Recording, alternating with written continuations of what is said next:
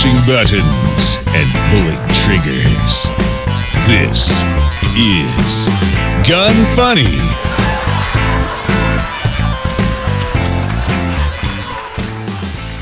Welcome to Gun Funny episode 222. Today I'm going to chat with Gabby Franco, discuss the outcome of the Rittenhouse case, highlight a new modular armor system from Adept Armor, and talk about a dog that lives a life most of us would probably envy. I am your host, Ava Flanell. Gabby, how are you doing? Very good, Ava. How are you? I'm doing well, just getting ready for Thanksgiving. I don't know why I decide to have Thanksgiving at my house. Sometimes I'm like, why do I put myself through this when I could just go to somebody else's house and just be done with it? Like make like an appetizer and a dessert and just be done with it. And yet here I am every year, just, loving sweating away. Huh? Yeah, I know. What are you doing for your Thanksgiving? Well, we're going to meet up with some friends here on Post. And, nice. Most people are going to be traveling. So it's going to be a small crowd, but, it's going to be fun. Yeah, definitely. Well, it's always nice to get together with friends because at least you can choose your friends, family on the other hand. Well, I have to say, I can't wait to see my family at Christmas. Yeah. It's one of those things that, I look forward to now that I live far. Mm-hmm. When we lived in Texas, we lived so close to each other that we were like, okay, we're going to see each other every week. But now it's like, okay, now we're going to see my family and I'm very excited, looking forward to it. Yeah. Well, that was one thing when I lived in New York City and my family was in Colorado. It was always difficult coming home. Like it was almost like I had to decide, do I want to come home for Thanksgiving or Christmas? Because by the time it's like a day of travel and then you only get so many days. And so a lot of times I'd end up staying there for Thanksgiving and then coming home for Christmas because I had more time off. But it was always unfortunate. Like I always hated that I wasn't with family. And I don't know, if I could only go back, I think I would have changed it and just taken the flight. But right, it is what it is. But anyways, moving forward, Smith & Wesson.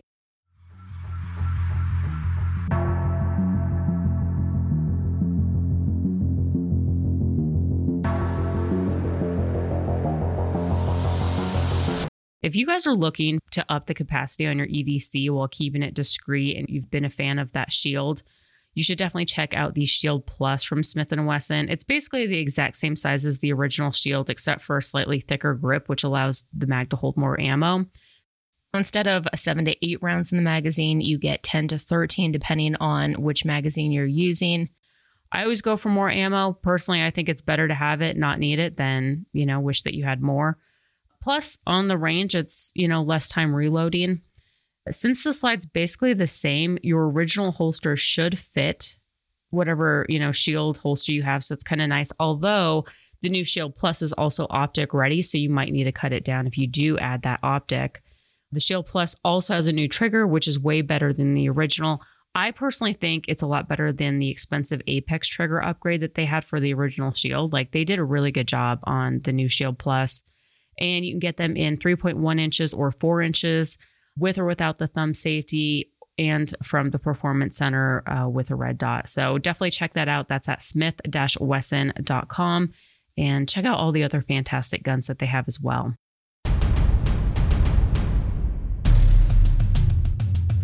Learn the things you never knew on Deconstructing the Industry.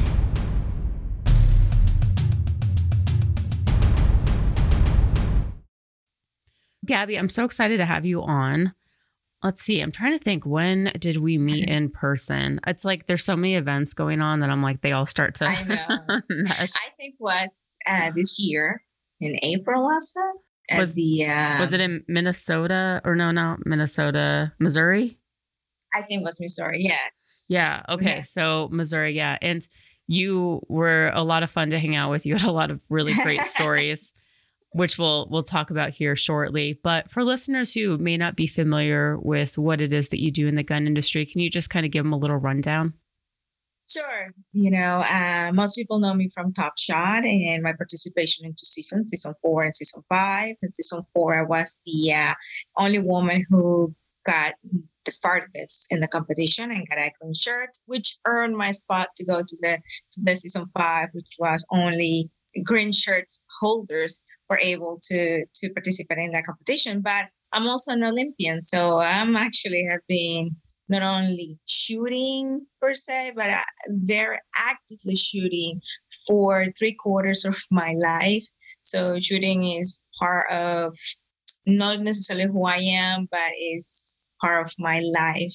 I went to the Olympic Games in Sydney 2000. I was Olympic hope for Athens 2004 and won my 3 gold medals out of 4 gold medals in my last Olympic shooting competition in Brazil. And that is when I decided to move to the United States. It was a very hard decision, but definitely the best one. And, coming to the United States has been more than a dream come true, has been a real life realization.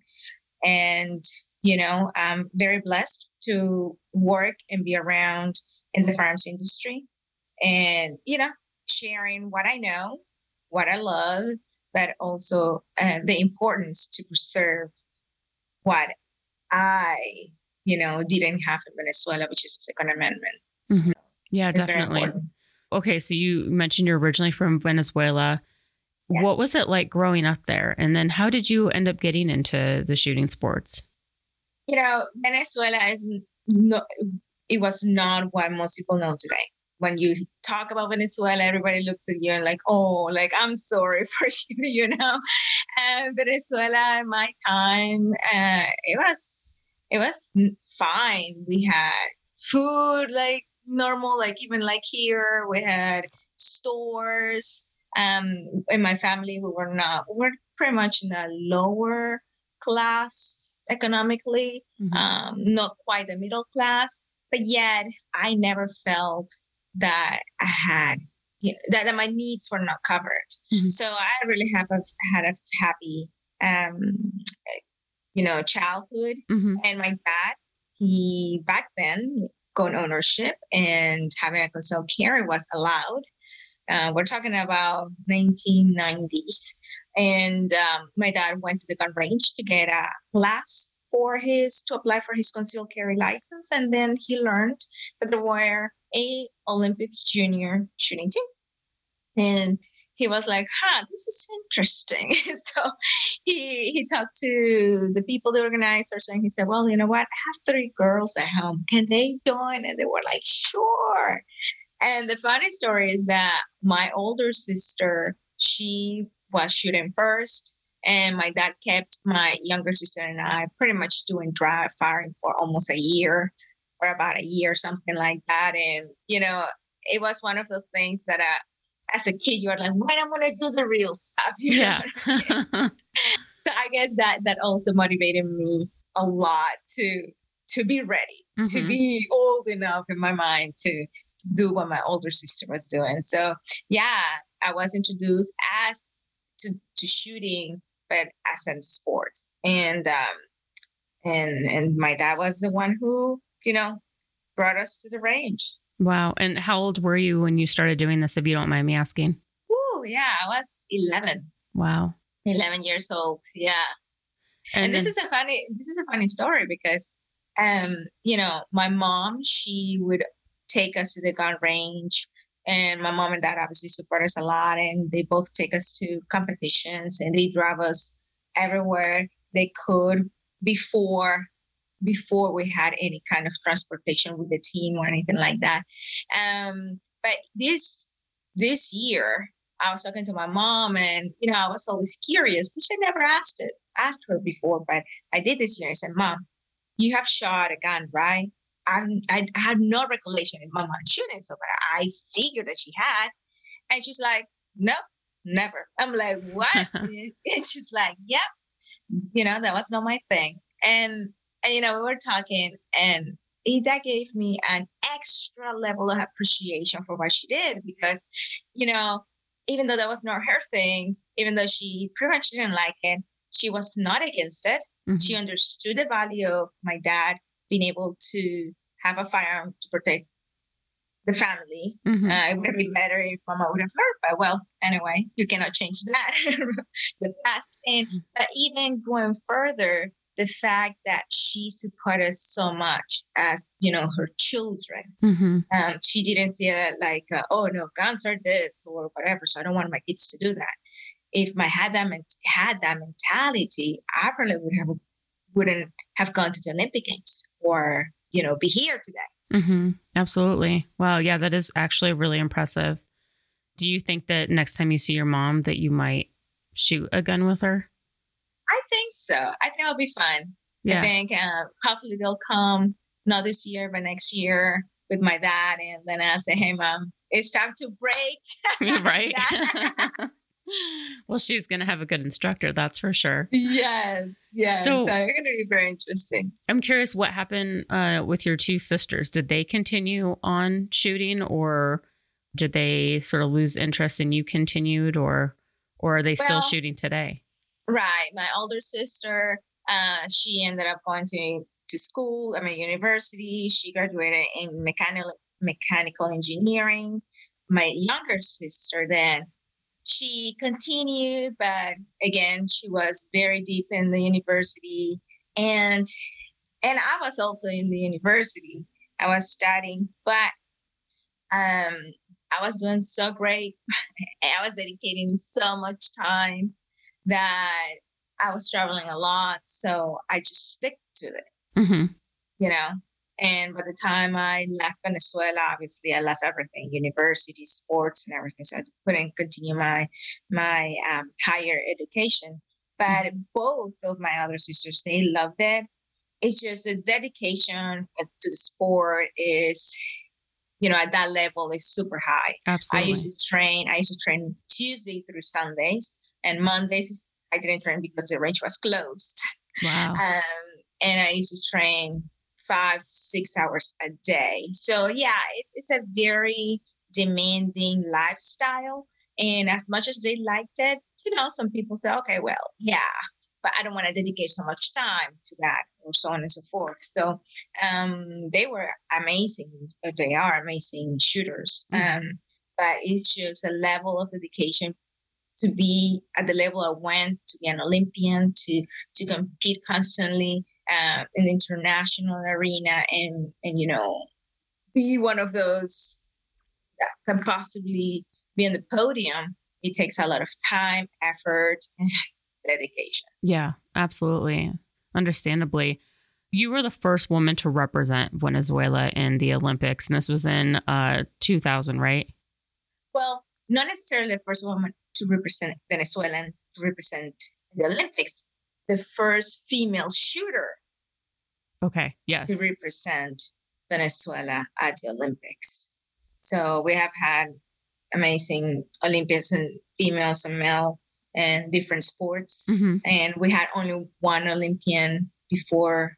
I don't remember his names, like decades ago, who he won a bronze medal in rifle shooting back in the day.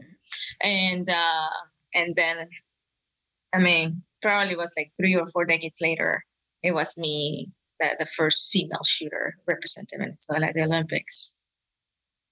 And what was that experience like? My experience at the Olympic Games, or becoming an Olympian, was surreal. I always thought that Olympians were like superhumans.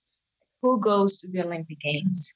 But I'm so blessed that I had an amazing support with my parents and my coaches, who always kept me grounded, and to believe in that the hard work, the training will always, in the long term or even short term, pays off. I remember being at the Olympics. Like, that's when I realized, okay, this is for real. Even though I knew I was going to go to the Olympics a year earlier, when I won my silver medal at the Pan American Games in 1999. But until I was there, until I was in the inauguration ceremony, that, I'm walking through this, we are walking on this tunnel to get to the to the stadium, to the main center of the stadium, and all you see all these flashes and people screaming and you are like, oh my God, I am here. It's like, I made it. So it was beyond a dream come true, I would say. It was like when you realize in your mind that the impossible is possible, like those things that you thought it were too far, you can still reach them. Mm-hmm. So it gave me a very great perspective in life that I carry on today. Mm-hmm, definitely. I can only imagine. I'm going to take a quick break, talk about Primary Arms.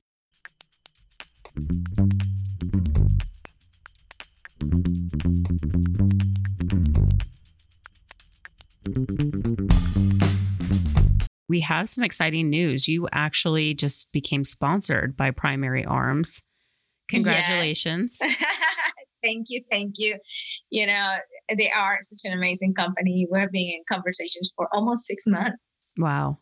Yeah, yes, they're so fun to work with. I really enjoy, everybody over there. They're really nice and just, you need anything. I always just like text them or email them and they get right back to me. And it's just, I don't know. I've really enjoyed working with them. So I'm glad that you're on board. And when I found out, I was really excited. And I was like, oh yeah, you picked a good one. I think you're very impressive, but you also represent women so well. And I don't know. You. So I was really, really happy to see that you were on board. So congratulations. Thank you. Yeah. Primary Arms, what's some of your favorite things about them? Have you had a chance to look at their optics?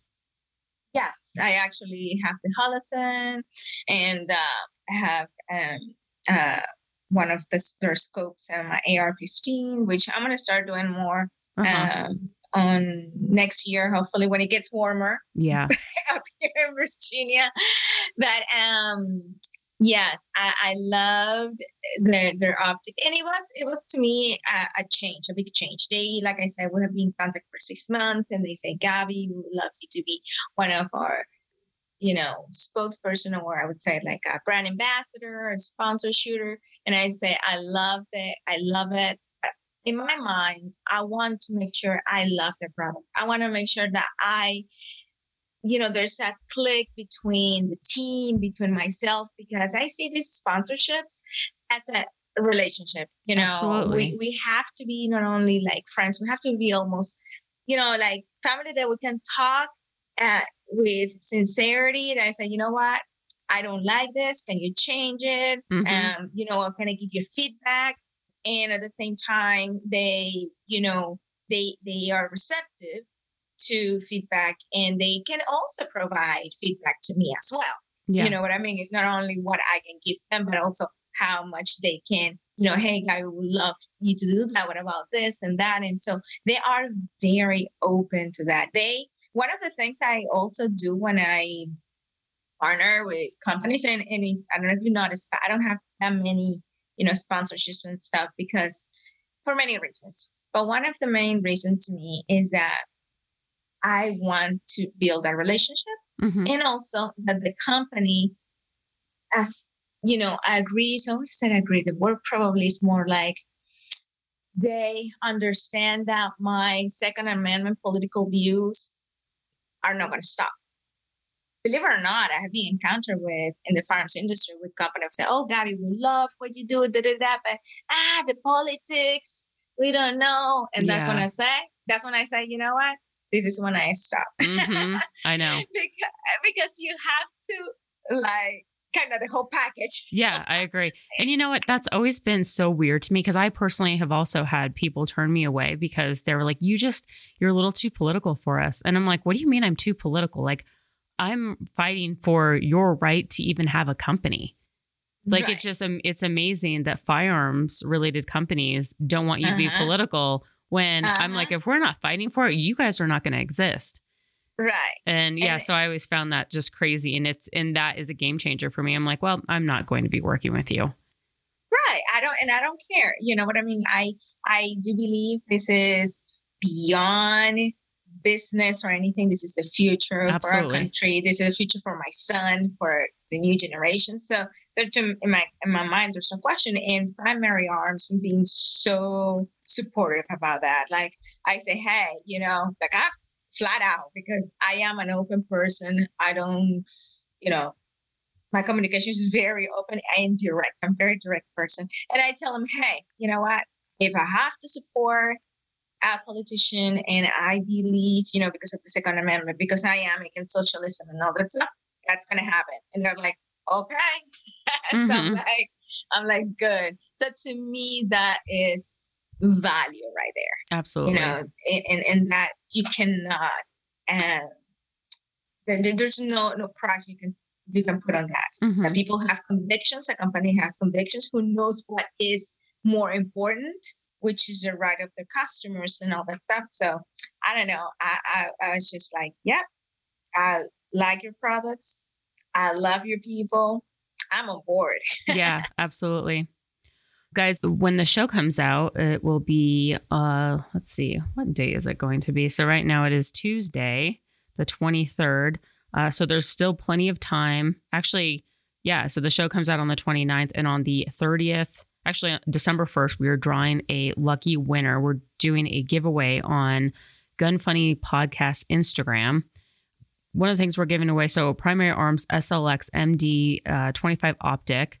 Just find that post it's at Gun Funny Podcast on Instagram, follow the directions and enter to win. Like I said, we're going to draw a lucky winner on December 1st. As always, if you find any Primary Arms optics that you like, don't forget to use the code AVA, that's AVA, and you're going to get a free one-piece scope mount with every Primary Arms optic you buy, and that is at primaryarms.com. Let's talk about your experience at Top Shot. I got to know, so was the drama real or was it manufactured? Because I've dabbled a little bit with reality TV, and it's actually ruined me to watch any quote unquote reality TV, because I'm like, it's all fake. I mean, in my experience, it's all fake. They come up with things that are going to be problems, or you're going to say something, but it's all just manufactured. I'm curious, how was it, in Top Shot? Right. So I can only speak for my experience, obviously, on season 4 and season 5. And I would say it was all genuine. Oh, wow. Yes, most people say, oh, there's too much drama. And I'm like, okay, listen, first of all, you're putting 16 alpha people together in a house that, they're competitors. They want to win $100,000. And on top of that, you have drama in your home with people that you love. Mm-hmm. Your house, your wife, your husband, your children. How cannot you expect drama within people that don't know each other and are super competitive? True. So there were many things in the show that even us, the competitors, were like, okay, dude, chill out. It's not a big deal. Just chill. So that had happened. Mm-hmm. Also, you have the personalities who, they're on TV. So they want to Yeah, they're just a little extra. Right. So, all of those things happen. And also, like I tell people, when I signed the contract to go be on Top Shot, it clearly said everything that you said, it may be used and put in the way that we want to. Mm-hmm. So those who were always upset and angry, they came out on TV like they were always upset and angry. And I know many of them that they were fun and they're super nice people. Yeah. But in that situation, they didn't realize at that moment how their conversation or the interviews were going to be shown. So no, there was actually the first episode on season 4. There was a conflict between Little John and Frank Maloney, almost to the point of fist fight. That everybody was like, that's what I'm saying. Everybody was like, okay, dude, we're just starting, just done, right?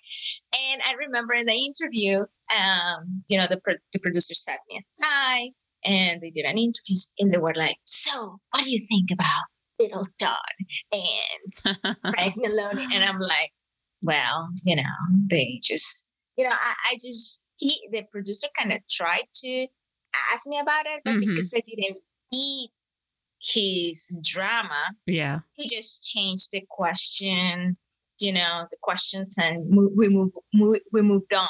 Mm-hmm.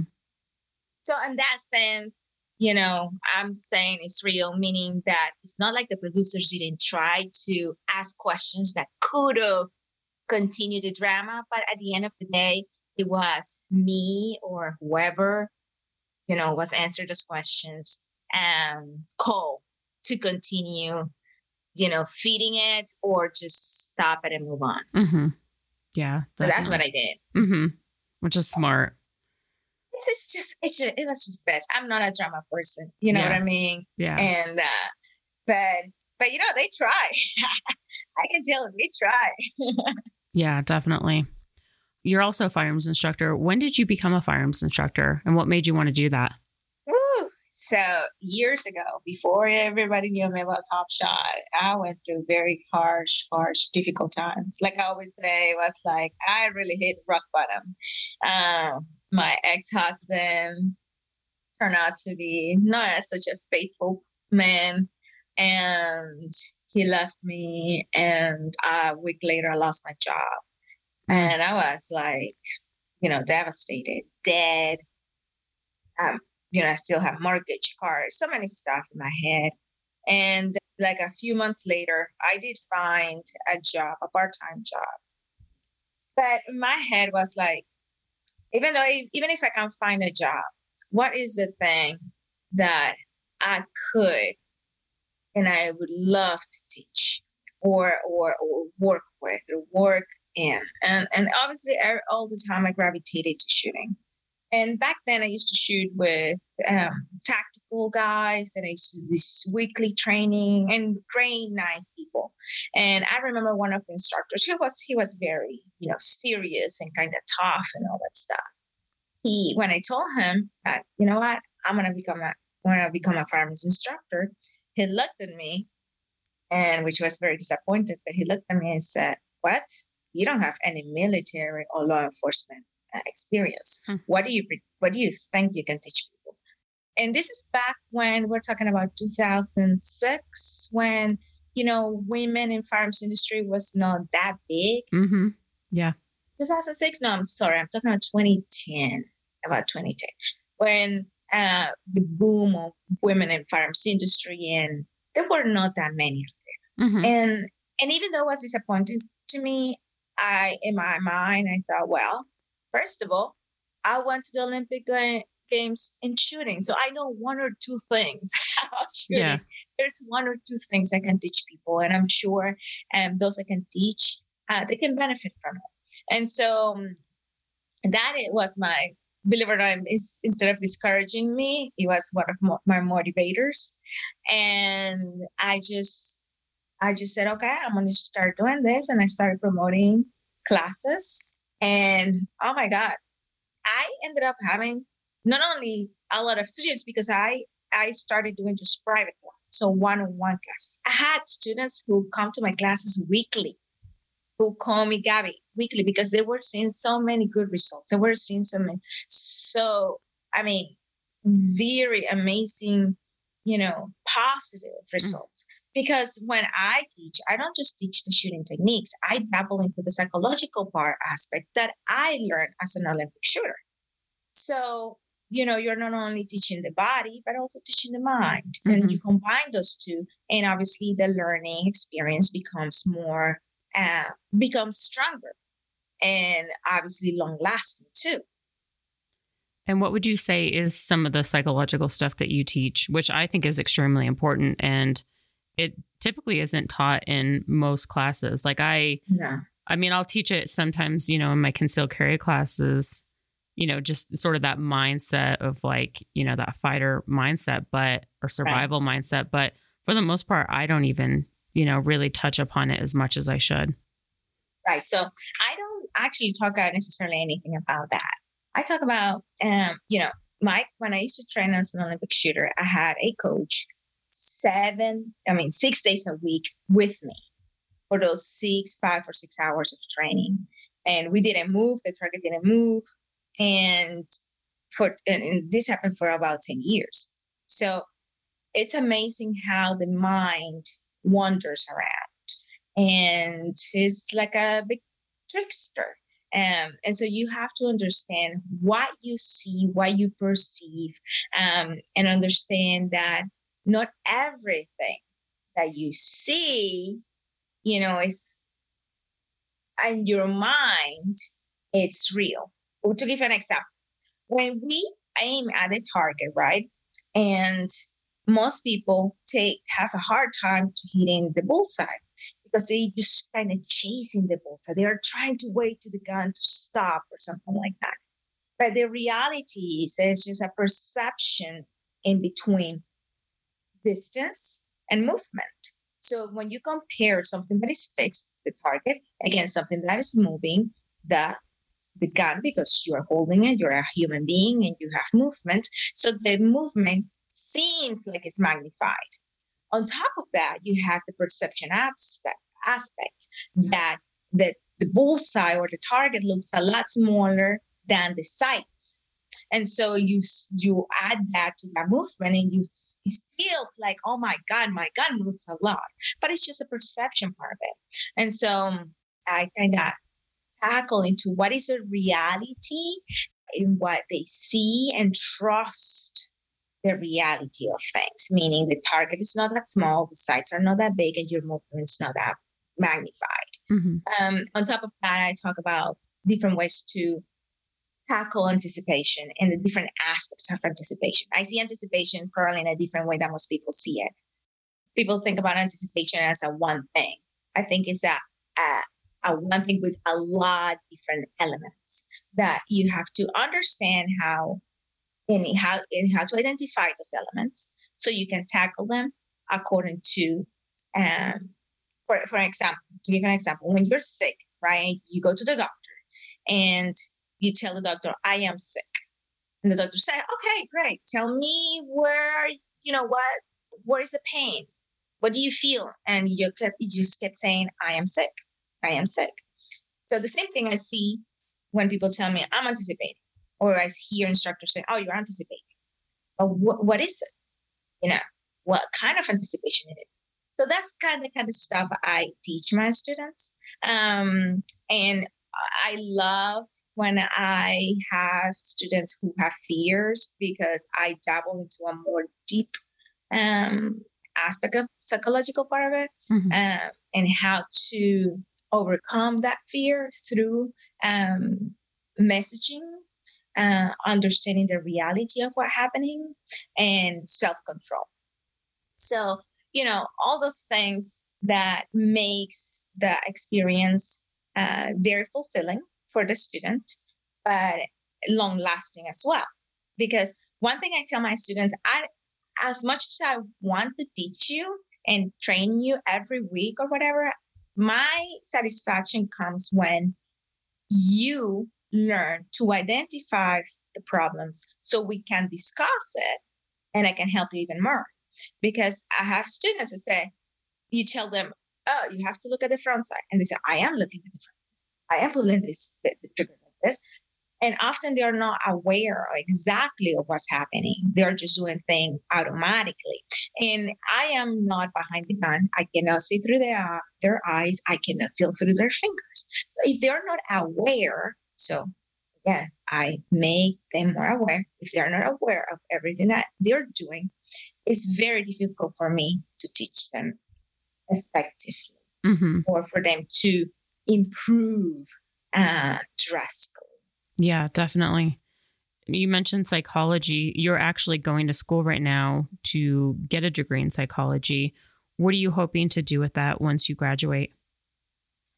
Well, I am about to get, hopefully, that's the goal next year about this time. I should graduate and get my bachelor's and then go to the PhD, which seems like another endeavor. But my main goal is I would love to work as a space psychologist. Uh-huh. I would love to work in space programs and hopefully help humans to reach different planets. Wow. But in between that journey, I do what I do, which is help shooters and do my seminars and, teach what I've learned, and I apply. And I love that. Yeah. Wow. That's impressive. It's almost like nothing is, too far for you to accomplish. This is a funny thing because I always tell people this. Yeah, when they ask me, so what are you going to do with psychology? I'm like, well, I'm going to be a space psychologist and all that stuff.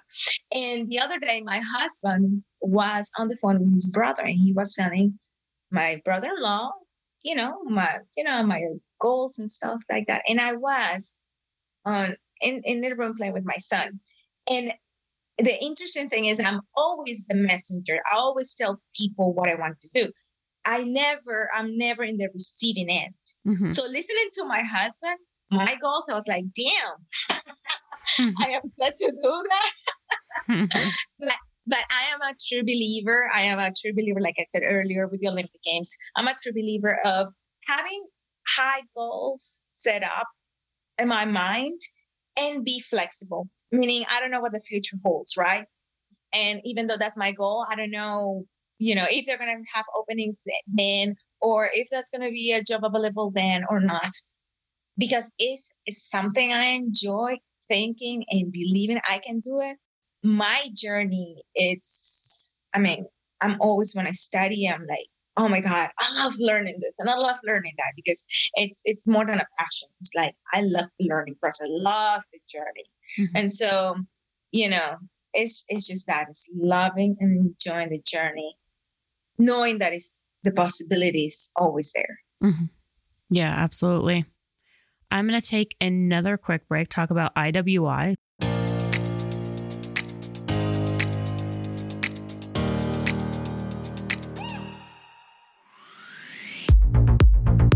If you guys are looking for a compact shotgun that still holds a lot of ammo, definitely check out that TS12 from IWI. I've got one. It's a ton of fun. It's a bullpup design, so the entire gun is just over 28 inches long with an 18.5 inch barrel. It's got 3 rotating tubes. They each hold 5 rounds of 2 3/4 shells. More if you've got the mini shells, which I've been having a hard time finding. Story of my life. It's got a full-length rail on top, M-LOK attachment points for accessories. It's compatible with Benelli choke tubes if you want to change those out or run a suppressor. Definitely check it out. That's iwi.us. If you need accessories, use that code GUNFUNNY15, all one word. That's going to get you 15% off. And again, that is at iwi.us. Let's talk about some of the shooting sports that you do. And At what point did you get started doing that? Well, I guess that's what essentially you were doing in Venezuela, right? You were doing all of the competition shooting and stuff. Yeah, well, Olympic shooting is different than what I do now, which is, practical shooting or USPSA. Uh-huh. Yeah, it's quite different. Well, very different, I should say. But here I started USPSA around 2009, 2010. It was like a very good getaway for me, for my mind, especially going through those difficult times. Yeah. It was funny because, I didn't have a job, and I was having financial, issues, but I tried to go and compete at least once a month. Mm-hmm. They had weekly meetings and stuff like that. But I always thought at least once a month that I know I can, liberate my mind. Yeah. It was more lifesaver than anything. Yeah, I can only imagine.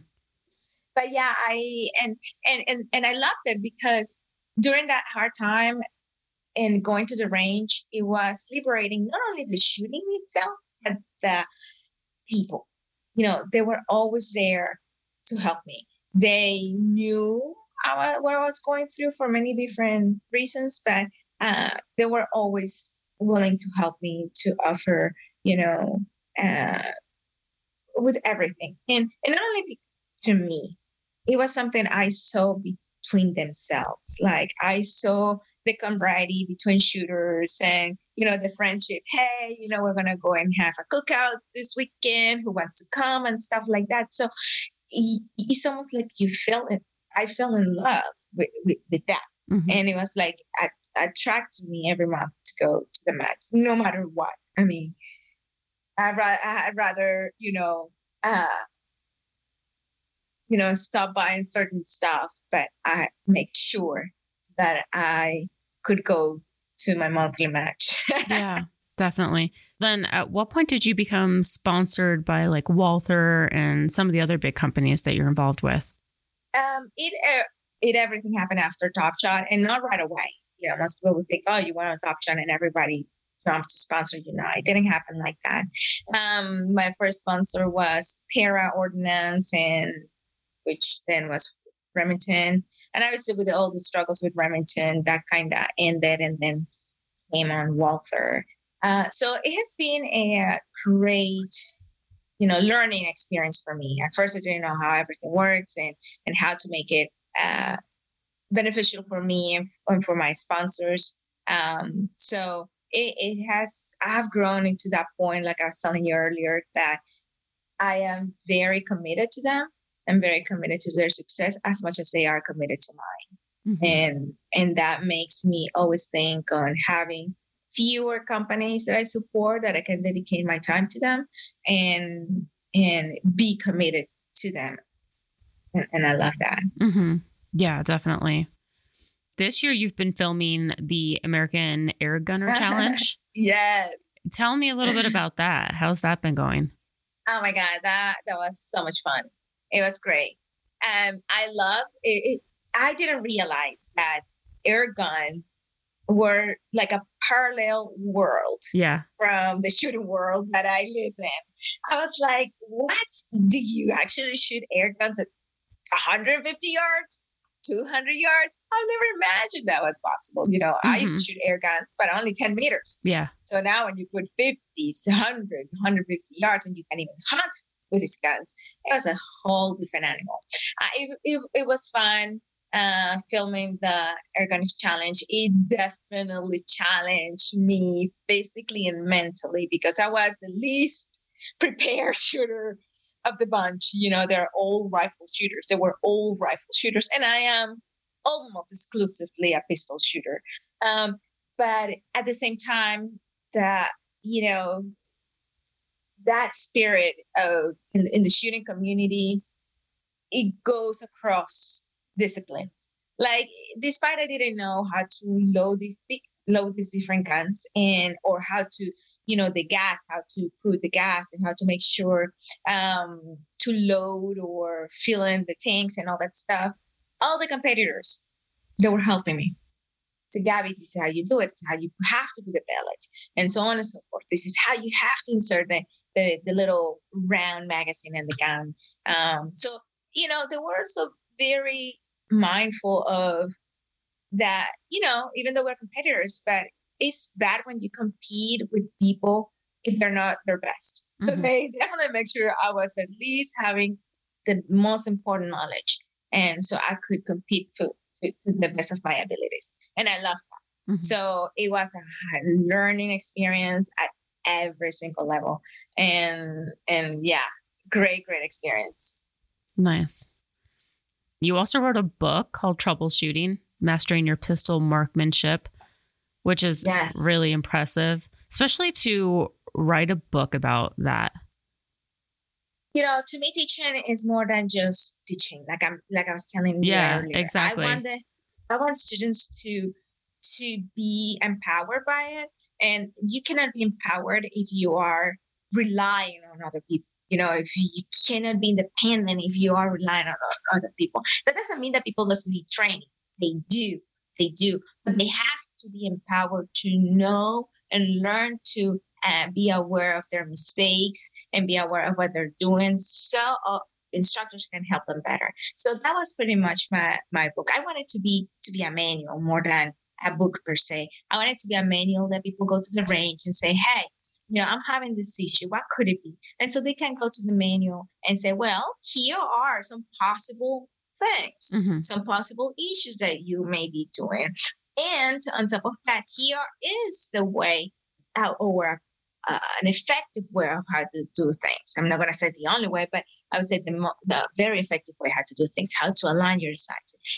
I make some exercises, analogies. I love analogies that people can relate to understand, this is close, this is far, this is how I need to look at it. So I really had a great time, and I'm very passionate about it. And I know more books are going to come in the future. Not right now while I'm doing my courses and my classes. Hopefully in the future, I'll write something about like my seminar, The Mental Dynamics of Target Shooting, which I'm very passionate about. And, hopefully, keep helping more people enjoying the sport and shooting their best. Yeah, definitely. Okay, awesome. So is there any future plans that you can tell us about? Well, right now, just like I say, graduating from my degree in psychology, pursuing my PhD, and sports, competing, doing my best.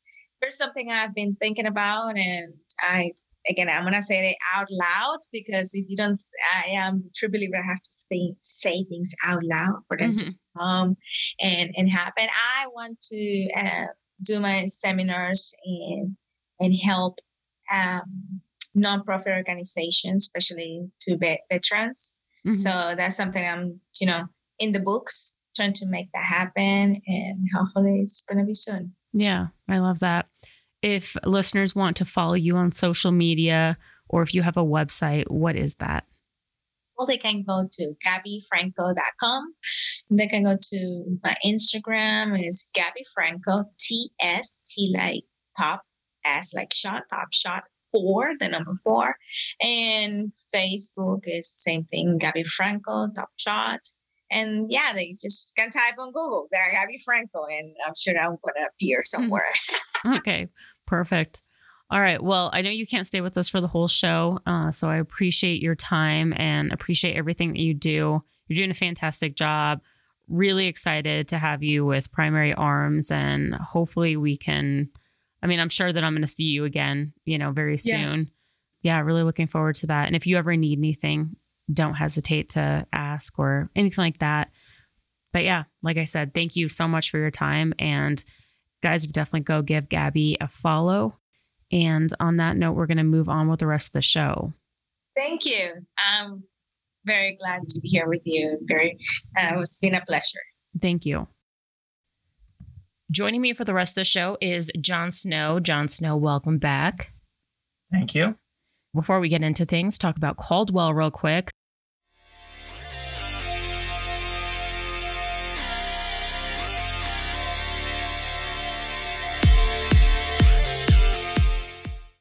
One of the things Caldwell's most known for is their shooting rests like their lead sled. And I've mentioned these before. They've got a new one I hadn't seen before called the Hydro Sled, which is the same idea, but it's a lot lighter to carry to the range since you don't have to pack all that lead. It's got a 2-gallon tank built into it that you can fill up when you get to the range with water, sand, pebbles, whatever you feel like. Otherwise, it works the same way as the normal sled. It's got a cradle to hold the butt in front of the rifle and absorb all that recoil when eliminating movement. They're great if you want to get that perfect zero on a gun, especially if it's a heavier recoiling gun since it soaks up that recoil. These are on sale right now for just $237.96.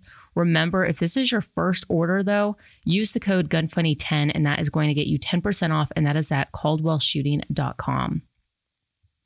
Today in politics. Politics. What is going on in the world today? It's political AF. We're going to talk about Kyle Rittenhouse, which at this point, it seems like it happened kind of a little while ago, just because, holidays and stuff like that. But this was just last week. He was acquitted. John, do you want to go into details as to exactly what happened? Yeah, this case ended up being, if anybody who was actually watching it versus seeing what was portrayed on the media, two very stark, different things. Yeah, surprise. Yeah, no surprise whatsoever. As we saw from the very beginning of this case, the mainstream media portrayed him, and not just mainstream media, Joe Biden, they all called him a white supremacist, a racist. They made it out like he was in the streets shooting black people at these peaceful protests, except nothing peaceful about them. They were burning down his town. They tried to make it out that it wasn't his town. He shouldn't have even been there. Fact is, part of his family lives there. He works there as a lifeguard. The gas station that some of the rioters tried to burn down earlier in the day, and he saved from, they tried rolling a burning dumpster into the gas station to set it on fire. He saved that from being burning. That was owned by his grandparents. So the media tried to portray it that he had no justification whatsoever for being there, except it was his town. Mm-hmm. And there was actually, so many things. Yeah, there was like a lot of misconceptions, and people were saying that he had the gun illegally, that he was only 17, which is also funny because a lot of people don't realize that, like, maybe depending on like what the laws are in your state, it doesn't mean that that's nationwide. Exactly. So the law in Wisconsin permits a rifle to be carried by someone who is only 17. So he was not in violation of the law there.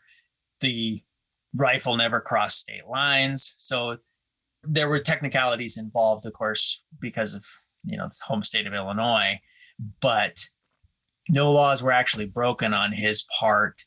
And in spite of everything that the media tried to portray him as, it was proven in court not to be the case. Mm-hmm. And of course, most of us in the Second Amendment world who pay attention to anything, we already knew all those facts. They were there from the beginning to see, as were, the video footage of each of the encounters. I mean, we all saw them within hours of the events of that day, and knew that this was clear-cut self-defense. He should never have been charged to begin with, but they wanted to make him a scapegoat. Yeah. And so many of the media outfits, their portrayals were so out there and just so wrong, to the point where it really was lying on their part. They knew better. They knew what they were saying was false. And so he's got a very credible case for slander and defamation against a whole lot of people, including President Biden, because of the things that have been said about him and the manipulation that they tried to make of his trial. Yeah, absolutely. So let's talk about the trial a little bit, which was actually, I mean, it's really nothing to laugh about, but, I felt bad for Kyle the whole time. But I mean, talk about like... The prosecution was laughable. Oh, it was like cringeworthy. Yeah. The prosecuting attorney, Thomas Binger, he's the assistant district attorney there. Normally, a case this high profile would be prosecuted by the district attorney, not the assistant district attorney. That guy didn't want anything to do with it because he knew they were going to lose. So he gave it to the assistant district attorney. And this guy, I can't imagine how some of the things that he said, I mean, he had to have known that he was wrong on these points, because it's just, there's no way he could have done any research whatsoever and known that the points he was trying to push were wrong. I mean, okay, so let's talk about some of those examples. Yeah. So one of those, he tried talking to Kyle during the trial and asking him about the purpose of hollow point bullets versus Full Metal Jacket, and saying that the purpose of hollow point bullets is to explode once they hit somebody, correct? And Kyle is sitting there just with this incredulous look on his face. No, that's not how they work. And so many instances of things like that, where the guy asked these questions, pointed driving questions at people to make it sound like they're going one way, and he was just completely wrong. And even his witnesses on the stand, would be like, no, that's not true. Yeah. Like, so let's talk about the defense attorney. Witness. The prosecutor's star witness was the guy that had his bicep shot by Kyle. That guy, Greg Grosskreutz. This is the guy that right after Kyle had been attacked with the skateboard, and he shot that guy. this guy had come up to him with a pistol in his hand. Well, in his testimony, he made it out that he was just this medic, that he was there to help. He thought that Kyle was an active shooter. And then the thing was, when the defense attorney did a really good job with this guy, Corey Chirafisi. I have no idea how to say that one. Yeah. But the defense attorney questioning this star witness of the prosecution said, so when you were standing 3 to 5 feet from him with your arms up in the air, he never pointed his gun at you, never fired. Wasn't until you pointed your gun at him and advanced on him with your gun in your hands, pointed at his head, that he fired, right? And the guy just kind of sat there in the chair and after a long pause said, correct. And there was just this whole string of things there where he had tried to make it out that he was the one who was attacked. He was not an aggressor. And every single one of the points he had to respond correct. Mm-hmm. Yeah. And you didn't see any of that in the mainstream media, but the footage was there because things were live streamed. Although there were a couple of times when the live stream got shut down. So it was kind of interesting, the timing of some of those. When the live streaming got shut down, people were wondering if YouTube was playing some games on some of that. And they still continue to play games, banning pictures and things where people are talking about how Kyle did nothing wrong and he was acquitted. Yeah. So which is just, it's amazing. Cause I even have some people on my Facebook that are just like, so explain to me how this kid got off free. And it's just, I'm like, now I know how to unfriend.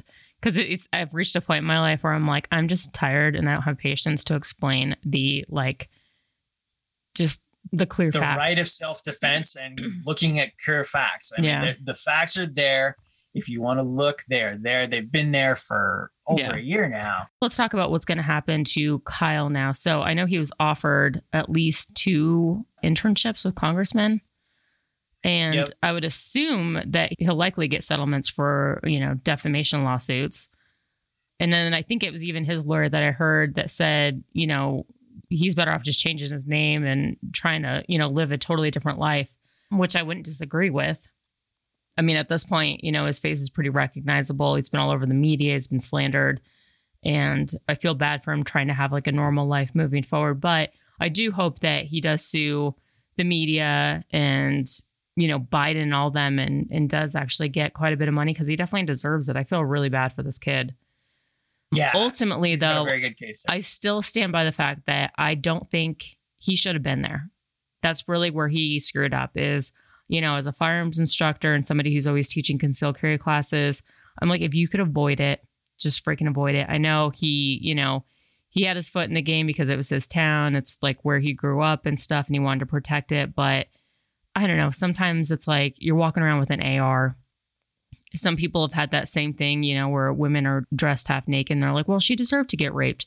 But again, if you could just not bring, attention to yourself, it's definitely better than doing the opposite. That's how I feel. I'm sure people will disagree with me.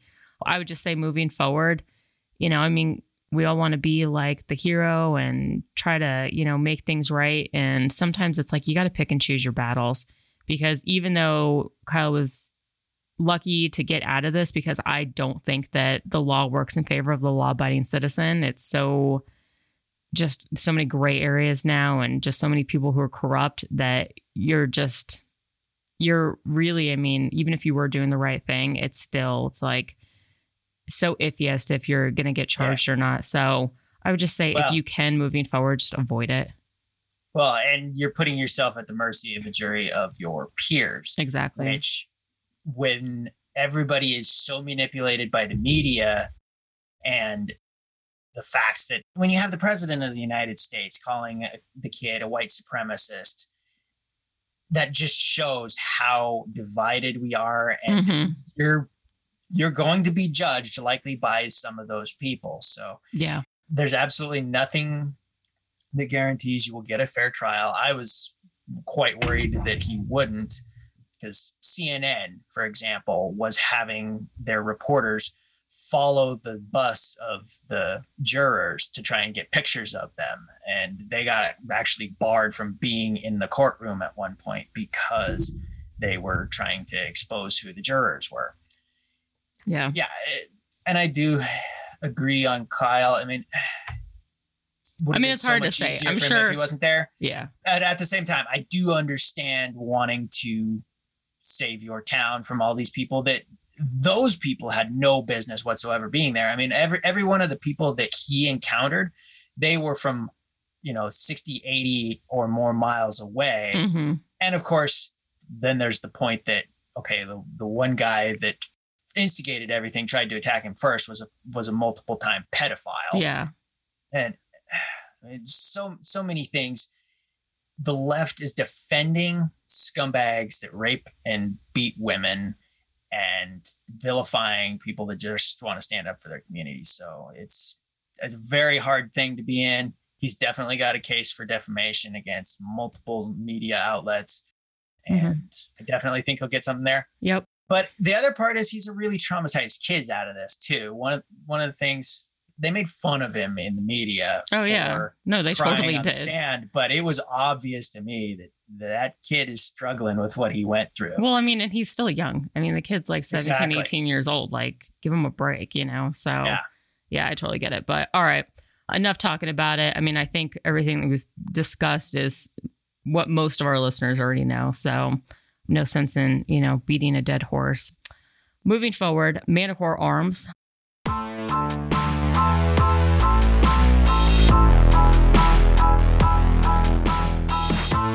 I talked earlier about the TS12 from IWI. Manticore Arms makes some essential upgrades for it. Their signature curved butt pad for the Tavor series is a must. It conforms the shoulder better so that it doesn't slide around and lets it, ride up as you're shooting it. It's super easy to install too. All you do is literally just push a button. Like I installed it, so it's easy. But you push a button in with a tool or a bullet, slide it out, put the new one on, bam. They also have the knurled charging handle for a little bit bigger gripping surface so that you don't rack your knuckles on the receiver, which you do it once, you don't want to do it again. And then to top it off, the TS12 muzzle brake to reduce recoil. And you can still use chokes with the muzzle brake. So definitely check all that out, manticorearms.com. Remember to use the code AVA-ROCKS15. It's all one word, AVA ROCKS 15, and you'll get 15% off. Q&A.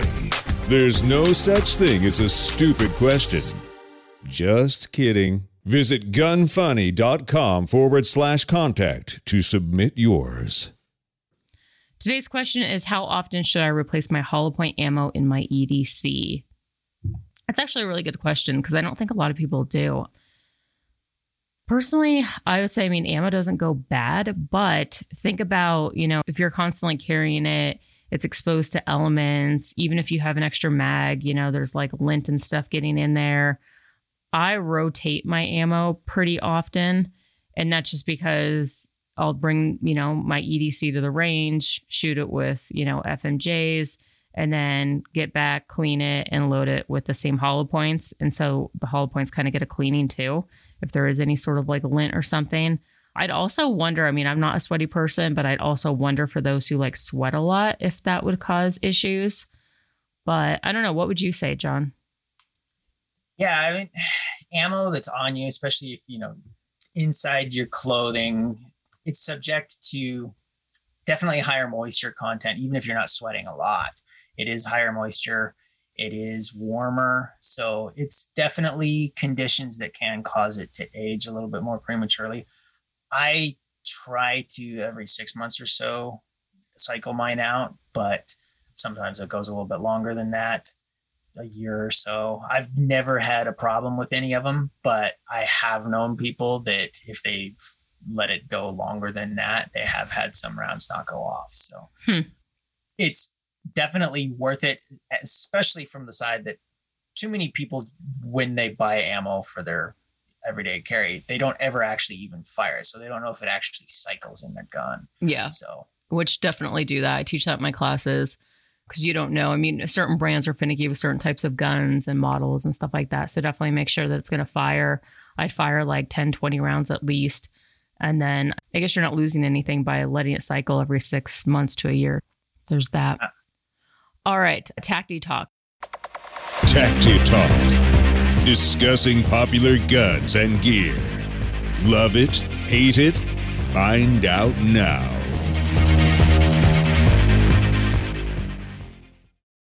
Adept Armor announces new Storm armor system.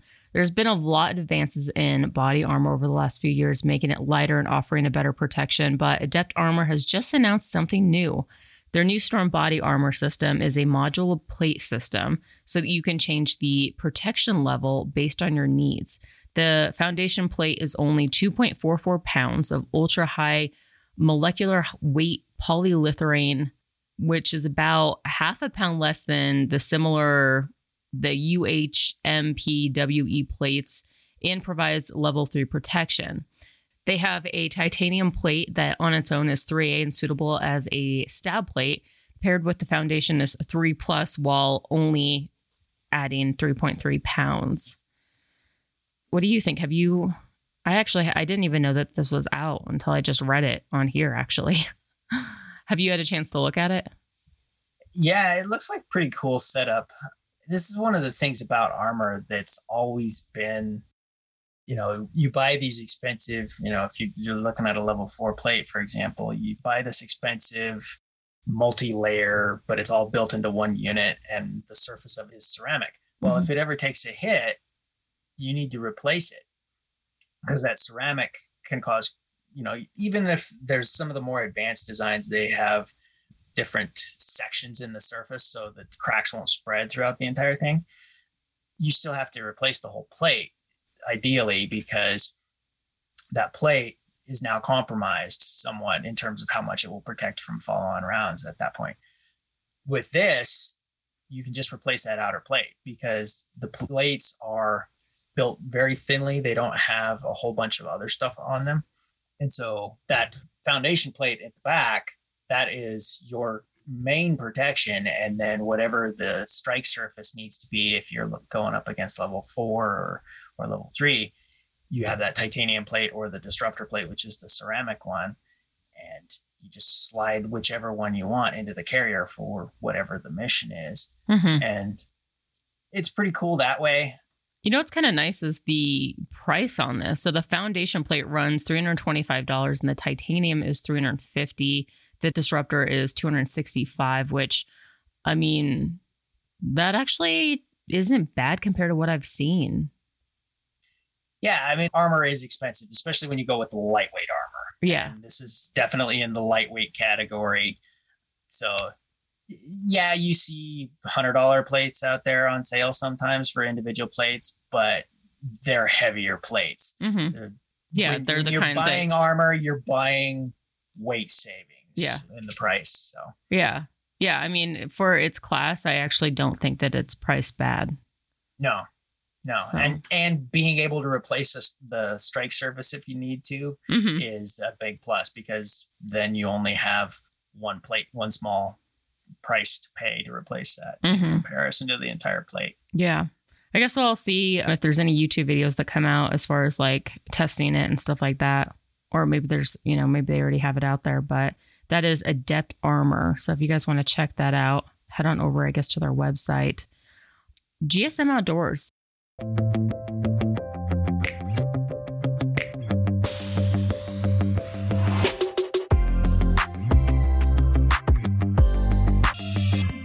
If you're like me, when you go to the range, I have a lot of stuff. It's always been a pain to pack all the gun cases and bags, especially because if you're recording content, you can't just go to the range and just shoot. You're like, well, if I'm going to be here, I might as well record content.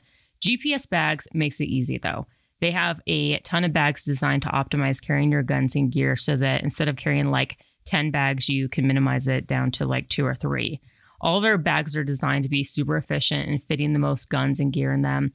They've got pistol cases, rifle cases, range backpacks, tons of different bags depending on what you've got. They've got a rolling range backpack that holds 4 pistols with tons of space. They've got a line of discrete cases like a shaving bag with a built-in pistol pouch. So if you're traveling, it's also kind of nice. Definitely check all of that out at gooutdoorsproducts.com. And remember to use the code GUNFUNNY20 and that's going to get you 20% off. Stupid, funny, cool, interesting, awesome, never mind. AF. Today in the AF segment, the Pooch decides to sell his villa. Gunther, a German Shepherd, just recently met with his real estate agent about selling his Miami mansion that was previously owned by Madonna. He was underdressed, wearing only his fake diamond dog collar for the meeting, since his real gold collar is back at his villa in Tuscany. But he's looking to get $31 million for his Miami villa that was purchased 2 decades ago from Madonna for $7.5 million. Man, it's crazy how things have gone up. You might say 2 decades, that's pretty old for a German Shepherd, and you'd be correct. Gunther the Sixth is the 4th dog to own the property. You might think this is completely crazy, and yes, it is. Back in 1992, German Countess Carlotta Liebenstein died and left a multi-million-dollar trust to her dog Gunther III and his succession of pups. Since then, a group of handlers have maintained a jet-setting lifestyle for the life of the dogs. Gunther regularly goes to Milan and the Bahamas, where he dines at restaurants every evening. A chef cooks him breakfast every morning with the finest meats and vegetables. You know, you can imagine he's never had kibble. He travels by private jet. He sleeps in Madonna's former master bedroom on velvet sheets.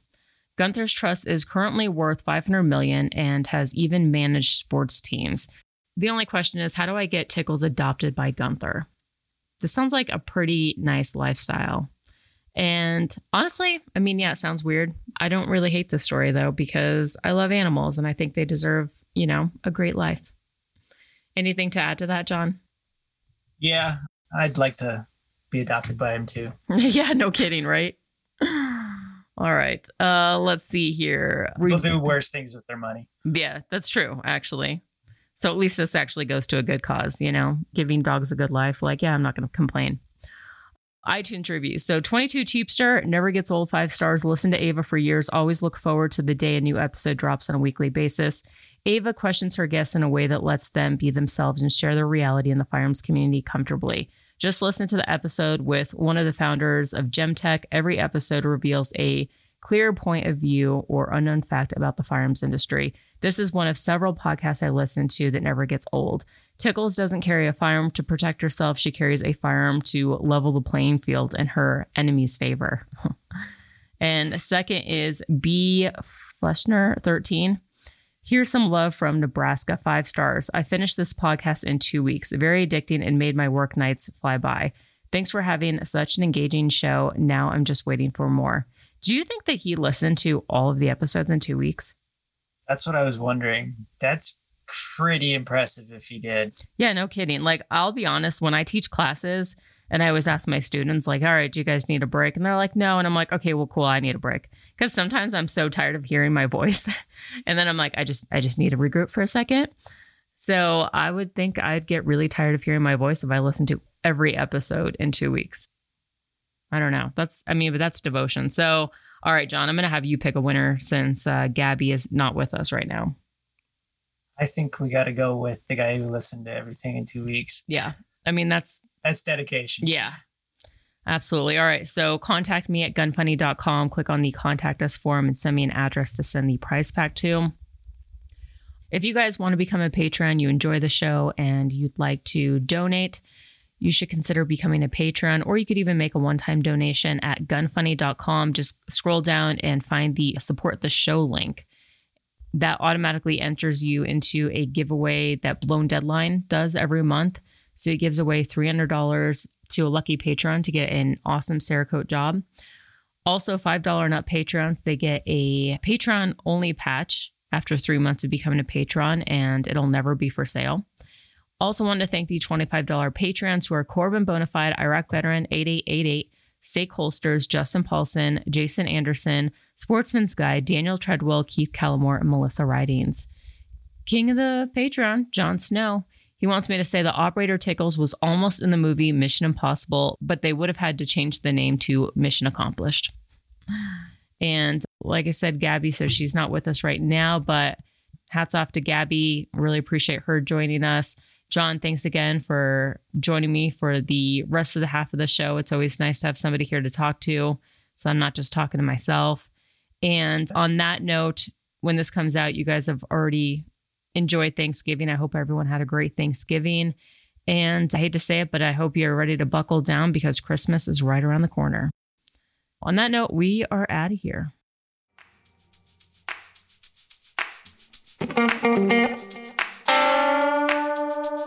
Want to send feedback? Tell us about a company or anything else. Go to gunfunny.com/contact.